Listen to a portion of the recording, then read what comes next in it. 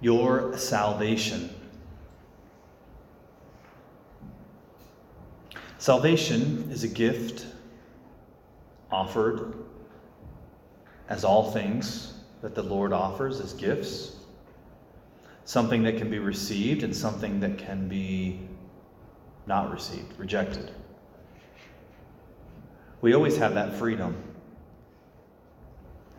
I was saddened to hear some news today that about on Friday, a priest in New Mexico announced that he was leaving the Catholic Church to become an Episcopal priest and that he would soon be married. He's free to do that. Because we have the freedom to walk away, we have the freedom to stay. And God actually invites a response. That's a little bit about what's happening today in our gospel. You notice how these people, they're listening to Jesus. He proclaimed the scripture. We're picking up where we left off last week. And they're amazed. And then after a few verses, they're so angry, they want him, throw him off of a hill. What happened there? Well, Jesus gives these two examples, and it kind of tests our knowledge of the Old Testament, but I will paint the picture here. He says, the first person he talks about is this woman, this widow in Israel, that for several years there was a famine. And the prophet was sent to this woman, this particular woman, who was an outsider. And the prophet goes to her and says, give me something to eat. And she says, well, my son and I were going to have our last meal because we're out of food, and then we were just going to die. And he says, you're not going to die, but make me something to eat and God will provide. And so she says, okay, I trust in God for my salvation, and so I'll make you something to eat. And it says that for the next year that the jar of flour never went empty, that the flask of oil never ran dry, that God indeed provided, that she trusted in God, and God provided. The second example is this general, Naaman, the Syrian, and he has leprosy. And one of his servants says, if you have leprosy, you should go talk to this prophet because maybe he can pray for you or maybe something can happen. So he goes to see this prophet, and the prophet says, okay, go to the river Jordan and bathe, wash yourself 7 times. And this king, this general, Naaman's like, you serious? Like, why can't you just like snap your fingers or do something like that? And somebody convinced him. They said, if he had told you to do, if he had said God wanted you to do something crazy, you would have done it. So go ahead and do. Why don't you do this? And he says, okay, I'll do it. So he goes to the river, washes 7 times, and he's healed. And so both of these people are outsiders who, when invited by God, said yes. They responded. And so Jesus is turning to these people in the synagogue and basically saying, these outsiders are responding to God, and you guys aren't. So then they make their response by rejecting him. And this resonates with me throughout the Gospel of Luke. The theme is how Jesus reaches out to outsiders, that nobody is beyond the reach and love of God. And for me, that resonates, especially on a college campus where we can feel so disconnected. I feel like God's almost forgotten me. Or I feel like I don't have enough faith, or I'm not holy like these other people, that I keep falling into sin and I'm just imperfect. And Jesus is like, yes, and I want you. You're the one I want. And he invites each one of us to make a response. Each one of us who has been called forth even from before our birth. Before I formed you in the womb, I knew you. Before you were born, I dedicated you. But God not only created us, but he called us. And he desires to protect us and to save us. And yet, he waits for our cooperation with that. As Catholics, we don't typically have altar calls, a time to stand up and make a response. But for us as Catholics, our altar call is every time we come to Mass, when we come forward and we receive communion, we are called, invited to this altar, where we make our own response. And the priest says, the body of Christ. And when we say amen, which means so be it, it means I believe.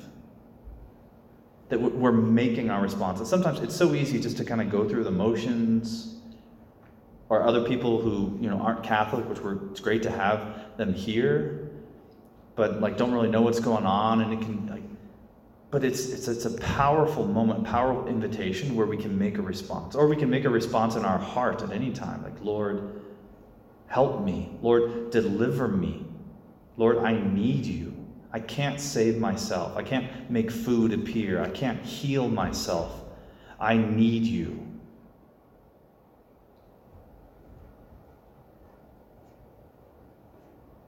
What's great about God is there's no pressure. There's no forcing.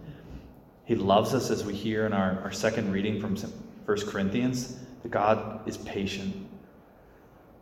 That God, in his love, he's kind.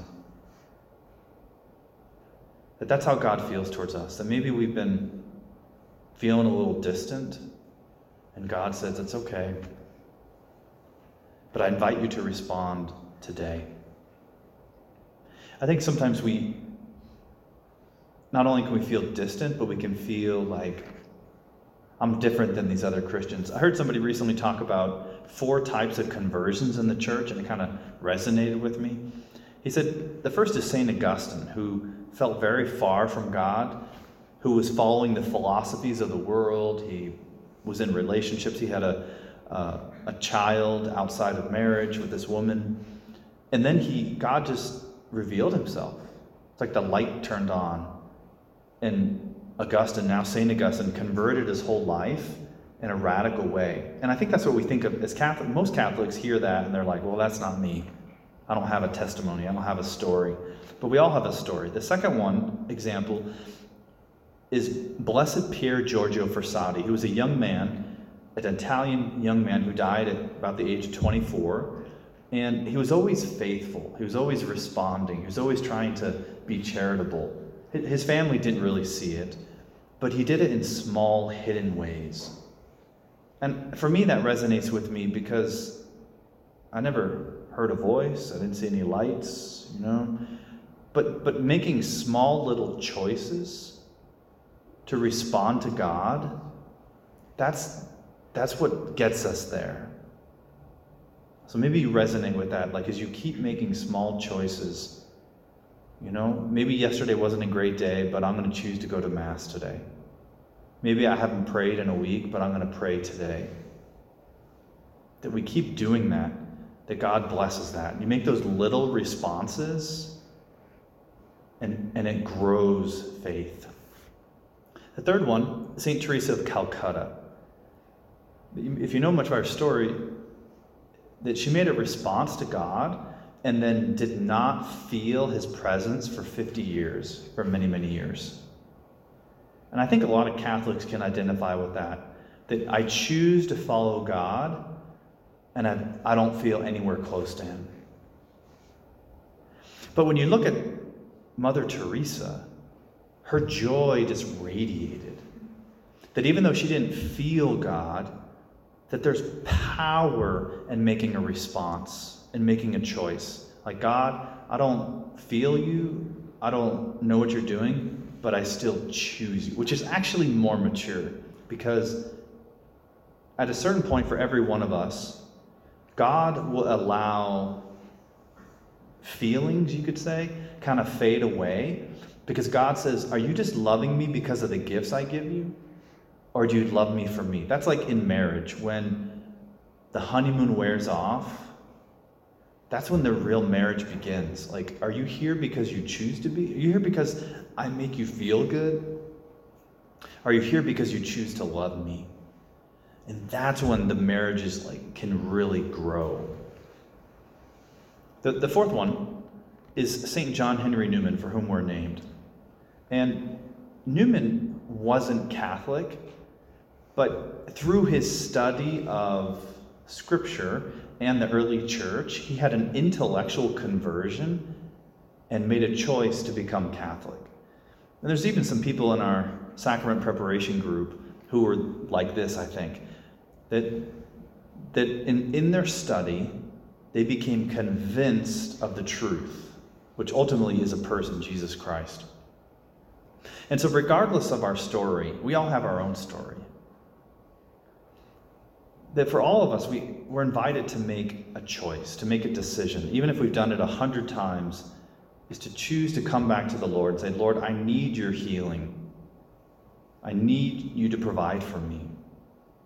Lord, you are my salvation. You are my Savior. That's our invitation.